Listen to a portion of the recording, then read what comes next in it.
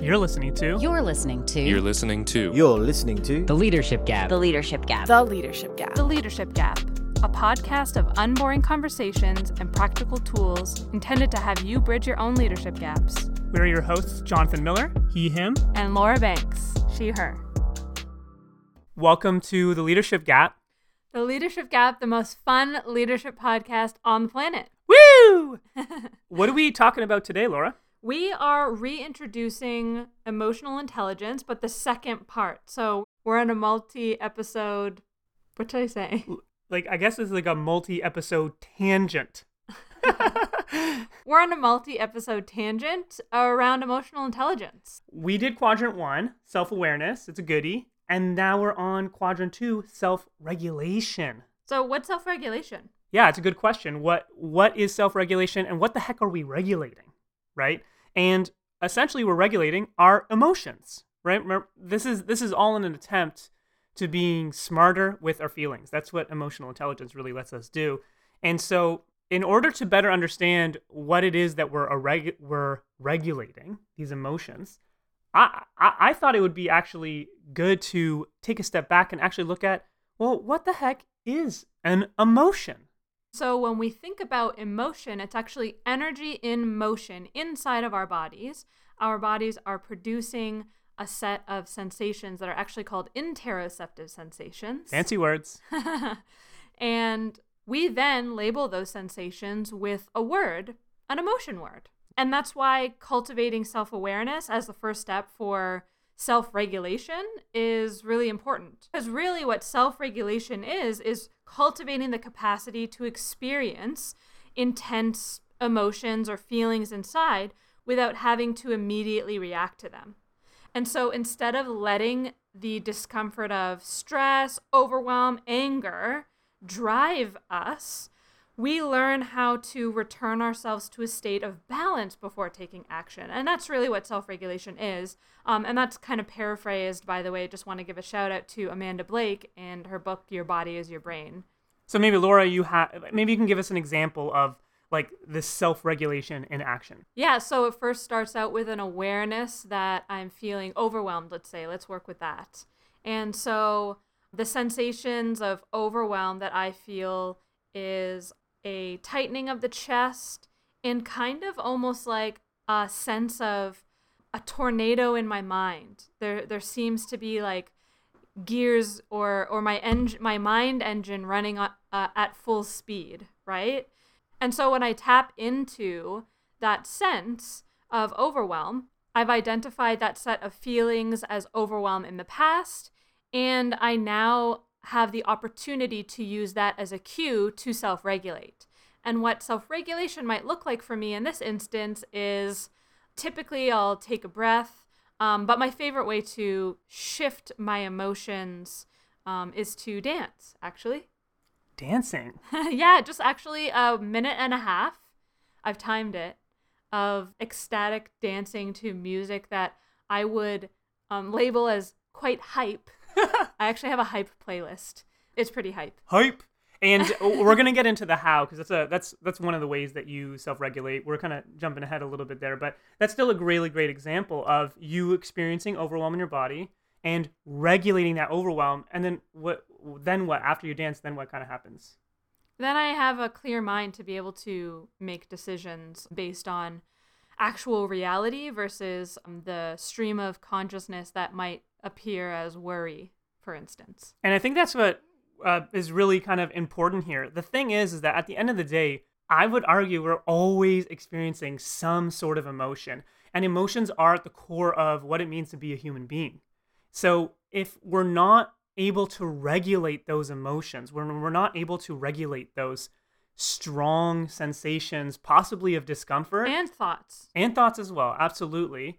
They kind of, take over. I'm not going to say like they take over like we're not responsible, but they kind of take over in that they overwhelm our responses. And so we end up reacting instead of responding skillfully how we want to consciously.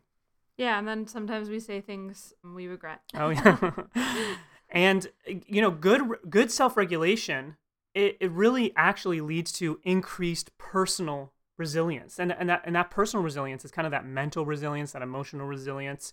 And resilience can look and feel very different for each individual. It's not necessarily about acting calm. No, definitely not. Yeah, it's simply about having an ability to persist through challenging situations.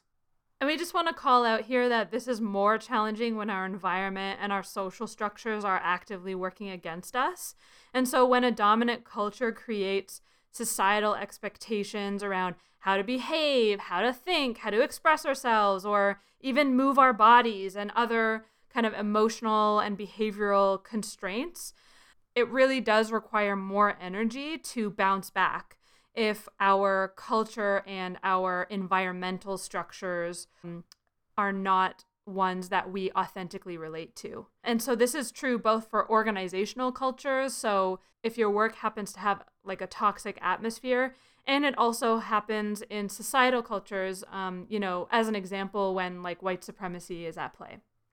And so all this is to say, when we're talking about resilience, self-regulation, it's obviously easy to discuss and it's much harder to practice, especially, when under these circumstances that you're bringing up. Yeah, and we don't want to be like those, types of teachers or coaches that are like, just do this. It's really like not, it's a lot more difficult, and we want to just call that out. And everything that we're talking about is really about a process and a framework through which to think about your experience and orient your experience in a way that feels authentic to you. I want to do actually just a quick recap. So we're talking about self-regulation, again, a key skill for developing our emotional intelligence. We're regulating our emotions being this energy and motion that's actually in our bodies, that shows up sometimes very inconvenient times. And how do we kind of move through those, regulate, ideally pretty quickly, and then allow us to respond really skillfully in the face of often challenging circumstances. Good recap? I think so. Before we dive into too much of the how to self-regulate, because that's what I'm super curious about, let's just quickly talk about what self-regulation is not. It's not these two extremes that I know I've experienced like all through my life. And the first one, the most common one that I'm really, really good at, is emotional suppression. That is not self-regulation. So this is something that, for example, you are experiencing emotion and the way that you deal with it is simply to push it away. Self-regulation is not about not having feelings. It's about feeling your feelings to completion, versus pushing them away and kind of emotionally bypassing or spiritually bypassing, what's coming up for you. And, this is just like an extreme example of this. It's really common when individuals go into war. Especially when they're trained as soldiers, they're trained not to respond to those emotions, to those sensations. And it becomes the way that they kind of automatically react to challenging circumstances. They repress and suppress those emotions. And that's why there is a process for reintegrating back into society, because we've developed habits, maybe in wartime, that are simply not the way that we want to be responding in like day-to-day life. So that's an extreme example. And so what self-regulation does look like is actually being aware of the difficult sensations and thoughts that are coming up for you, and really training yourself to be able to sit with them for periods of time, to then have that experience be integrated into your being instead of pushed away. And the way this showed up for me in my life for many, many years is I just made being angry very wrong. Like, you're not supposed to be angry. Like, you're supposed to be happy all the time. Yeah, like when we first met, I legitimately thought you might be a sociopath. Yeah. And that's a habit that I've been undoing for many years now. And it's still there. It's still so strong. I've just been practicing it for so long. But experiencing my emotions more and more in a safe environment with you as well, allowing me to express my anger and my sadness, has been an incredible journey. And it's made me a better leader. And what's really cool about it is I get to move through those emotions way faster. Like, I just experienced the anger, the frustration, that sadness, and then like it's gone. And interestingly, when you're open to having that experience of, I guess what one would call like more negative emotions. I prefer the term unpleasant emotions, actually, because we don't want to positive negative it. It's not a bad emotion. Yeah, thanks for the correction. So we get this access to unpleasant emotions gives us access to the whole spectrum of pleasant emotions as well, which are slightly more desirable, and we won't get into the problem around that. It reminds me of a quote, actually. Brene Brown, huge fan. She talks a lot about vulnerability and shame and guilt and all of that. And she says, when it comes to emotions, we try to numb ourselves to the unpleasant ones, but you can't selectively numb. Mm-hmm. And so when you end up numbing those anger, sadness, whatever those unpleasant Guilt, emotions, yeah. you end up numbing some of the the more pleasant ones as well. All of them. Yeah. Okay, so self-regulation is not emotional suppression. That's yeah. right. The second thing that self-regulation is not is it is not what I would call the scorched earth policy. This reminds me of the common saying of the idea of wearing your heart on your sleeve. I'm just going to tell everyone how I feel and they have to deal with it. Yeah, and this is a classic example of this other distinction we like to use, the difference between reacting and responding, right? So a reaction to something tends to be more automatic, unconscious, not thought out, less skillful. It's like just saying something you might regret later. Yeah, it's reacting to your emotions, and rather than responding, which is like where you have that momentary gap to think about, okay, I'm experiencing anger, I'm experiencing frustration, sadness, whatever it is. How do I want to respond in a way that's going to serve me and serve everyone around me? So reacting versus responding. And when we're in that kind of scorched earth policy thing, we're mostly just reacting. So when I feel angry, sure, I let out my anger, but it's not always at a time that's going to benefit me or benefit the people around me. So there is something to be said about having the ability to self-regulate so that the emotions that we do display come out at a time that's really going to serve not just me, but everyone around me as well. So we're going to get into the how to self-regulate. But before we get into that, I just wanted to bring in a very quick trauma-informed lens, particularly around embodied regulation. We're going to talk about two types of regulation, conceptual and embodied regulation. The reason why I want to bring up embodied regulation through a trauma-informed lens is because a lot of people have, unresolved trauma or may have gone to psychotherapy for trauma, and they haven't necessarily integrated their bodily experience in their healing journey yet. And so if you have experienced trauma and you haven't worked with a practitioner who has worked with you to reassociate with your body, then I want to offer just going through this path, treading lightly. Sometimes embodied practices, if not led with a professional, can trigger trauma reactions. And we really recommend having kind of professional support if closing your eyes and sitting still feels particularly intense and emotionally triggering and has you kind of stepping into flashbacks. You definitely want to chat with someone if that's going on. Okay, so how to self-regulate. And like Laura said, we're going to look at two methods of self-regulation. Which is very uncommon, I would say. I think that we're like really stepping into a cool couple of distinctions here. I'm just going to brush this dust off my shoulder here. So two kinds of self-regulation. One we hear a lot about, and we're going to cover, this might sound familiar to you, is this embodied self-regulation. It's going to sound very familiar. The second one is a conceptual self-regulation as well. So really two really cool, unique lenses on how to bring self-regulation.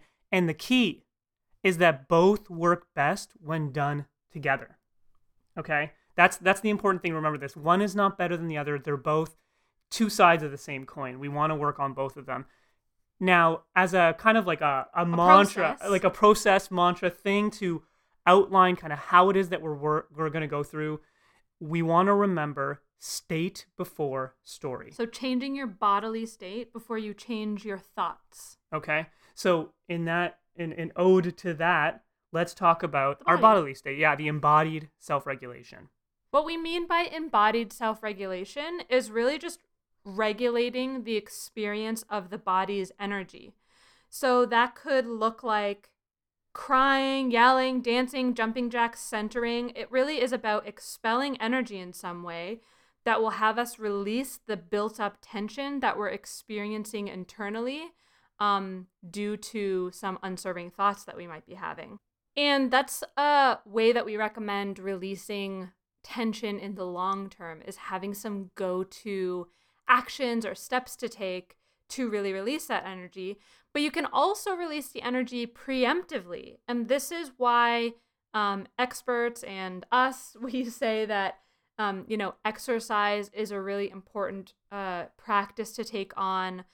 Sweating, really being able to get into that cardio mode, because it actually helps your body release tension preemptively. And so there's two kind of things to focus on here. One is what you're going to do in the moment to self-regulate, so changing your state, versus long-term preemptive practices that help you create less tension. So we've already mentioned that self-regulation isn't about pushing our feelings away. Don't do that.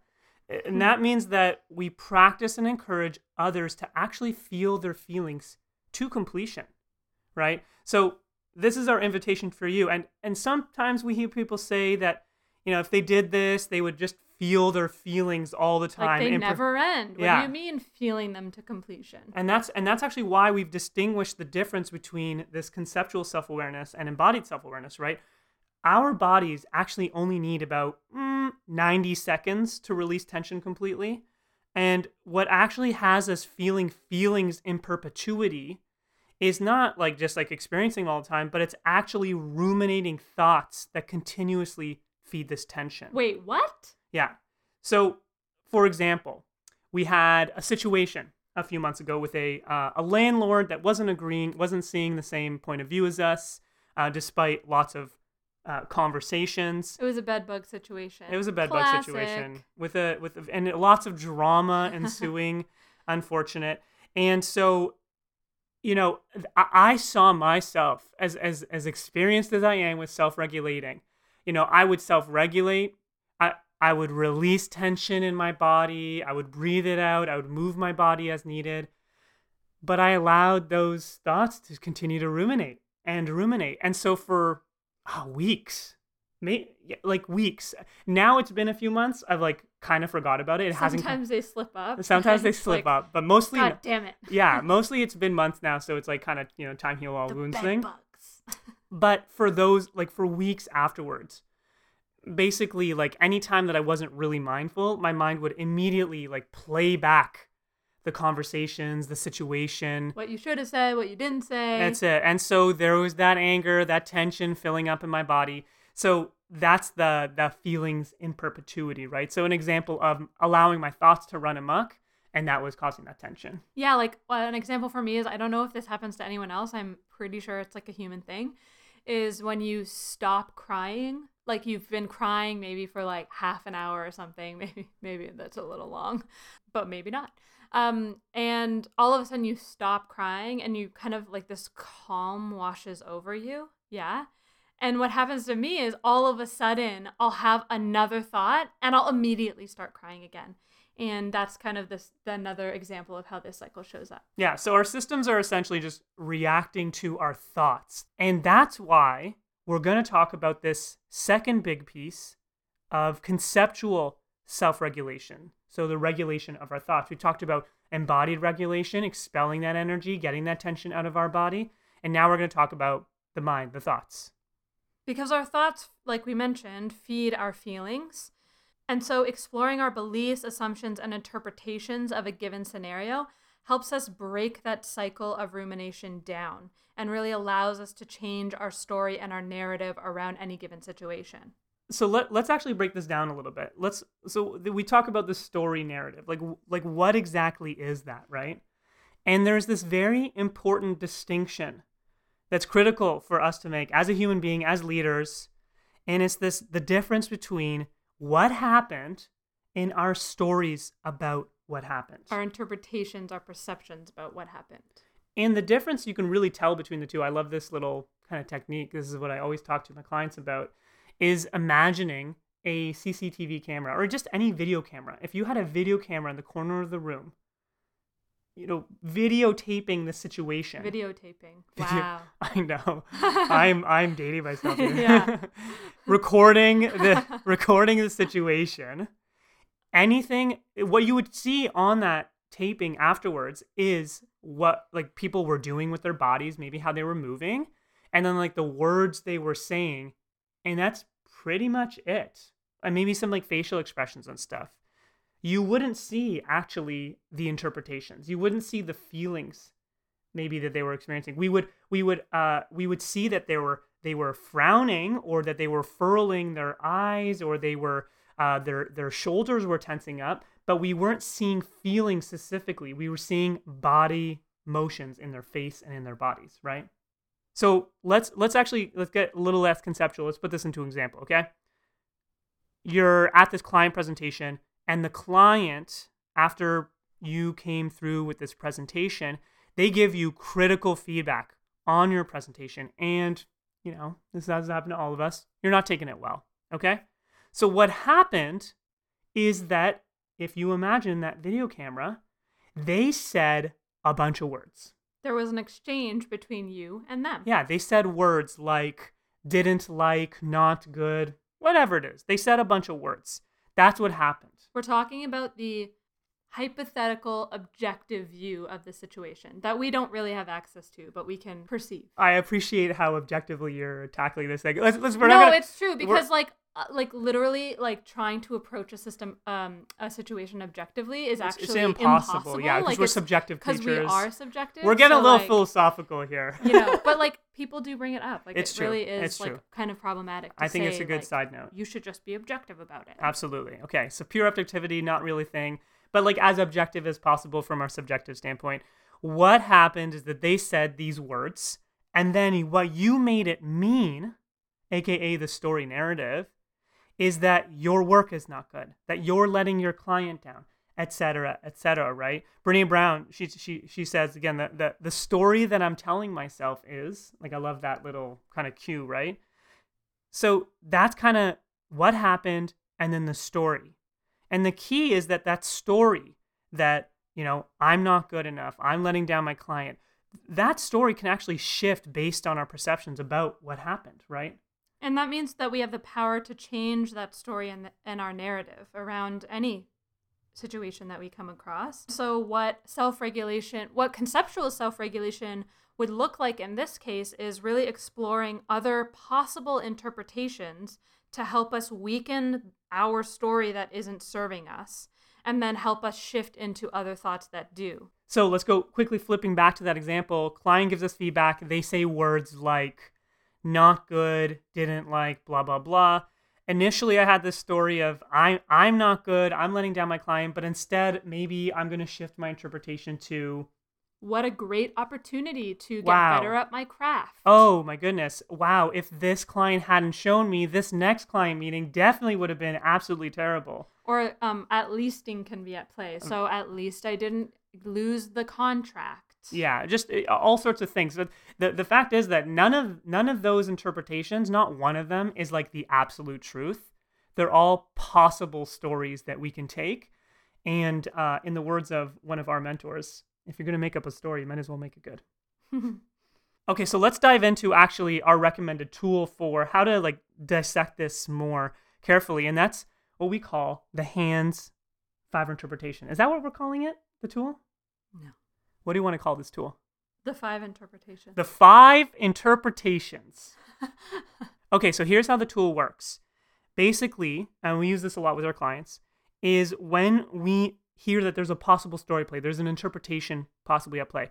The best thing to do is you take your hand, any hand, doesn't matter, and you kind of put it on the desk in front of you or put it in the air in front of you, and you look at your 5 fingers, okay?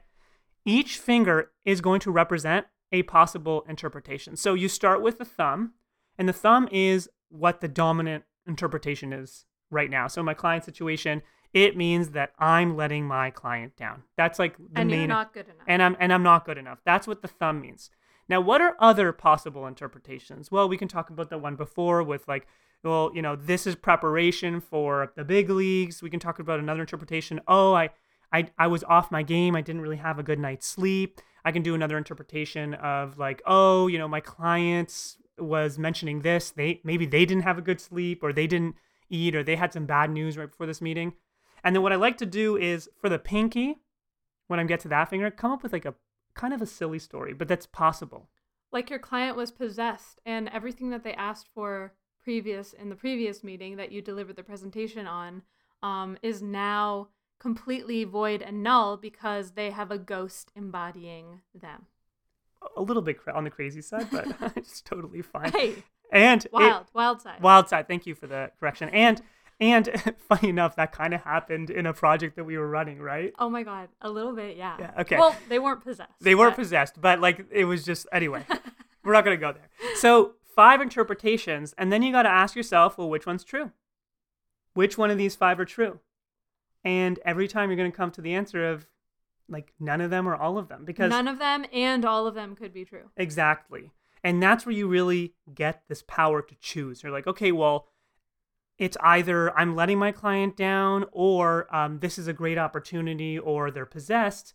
I mean, the story that works best for me is that they're possessed, obviously. So that's what I'm going to choose, right?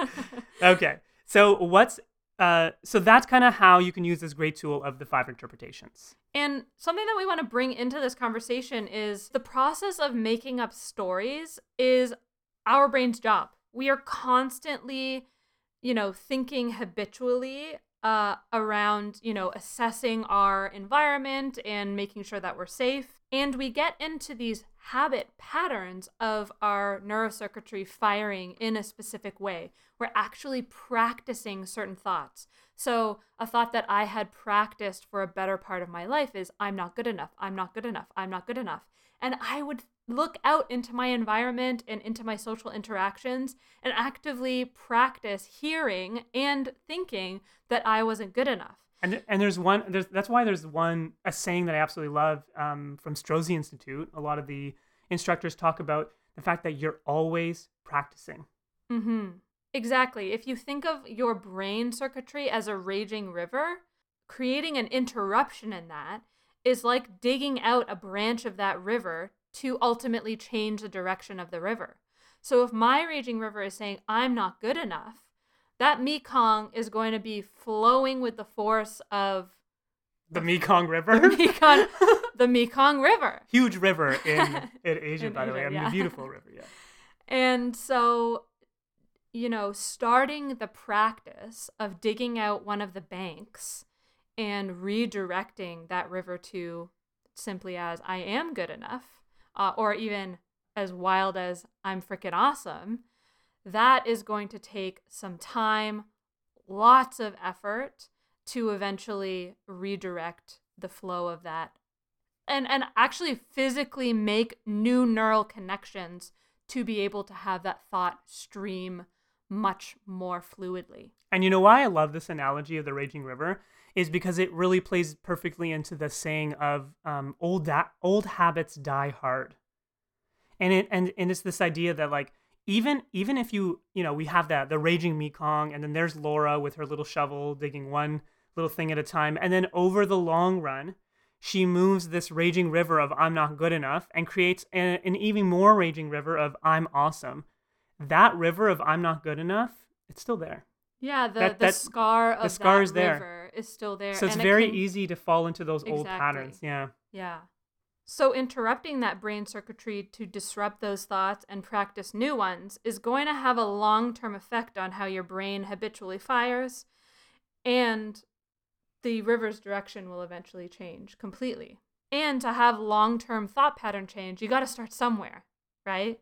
It can feel super awkward at first. It really, really can.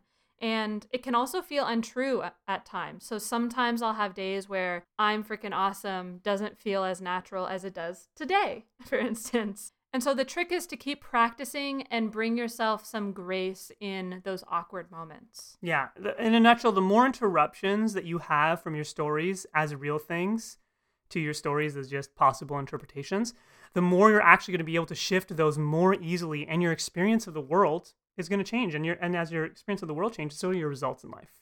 So, quick recap. We talked about embodied self-regulation and conceptual self-regulation.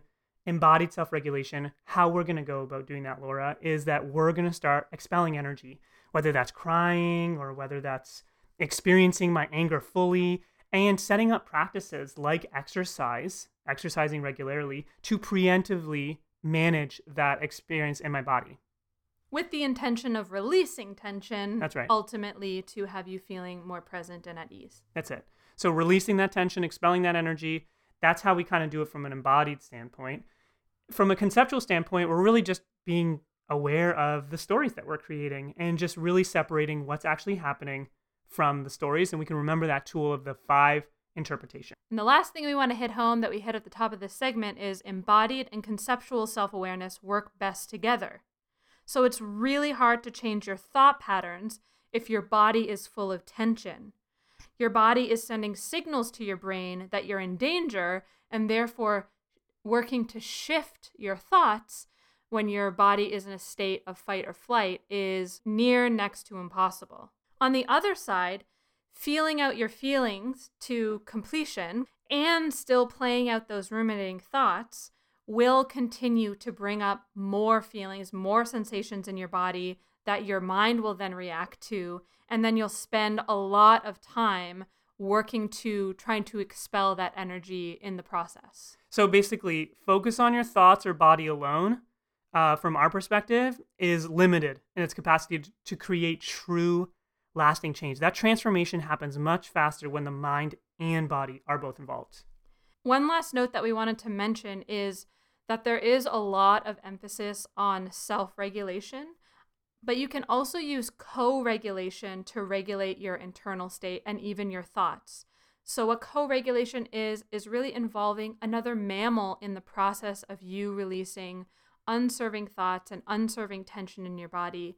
That might look like going for a walk with someone, assuming that it's going to be safe for you, spending time with your pets, hugs in the world of COVID. That's why we've had so much, hardship during this time and mental unwellness, because that piece of co-regulation has been less available to us. And so really engaging with other mammals to be able to support our mental and physical well-being is certainly something to emphasize and not forget. Well, that was an awesome episode, eh? Yeah. I'm excited. I want to self-regulate. I want to jump up. I'm going to jump. Woo! Let's dance. And one final note before we leave you, our wonderful listener. This is a practice. Oh boy, is it a practice. We fall off on the daily. I think I've been practicing this for like 9 years, and I slowly getting better. Yeah. So just keep trying, keep starting again. You're bound to be successful. See you next time. This podcast is brought to you by Level 7 Leadership, a leadership group who works with social impact entrepreneurs to develop their leadership skills so that they can take on the world's to-do list, minus the burnout. If you enjoyed today's podcast, you can subscribe and leave us a review. Oh, or send us an email. That would be really fun. And for more information on what we do, you can check us out at level7.is. That's level7 with the number 7.is. Music is by the very talented Shinogo. You can find him on Spotify or wherever you get your music.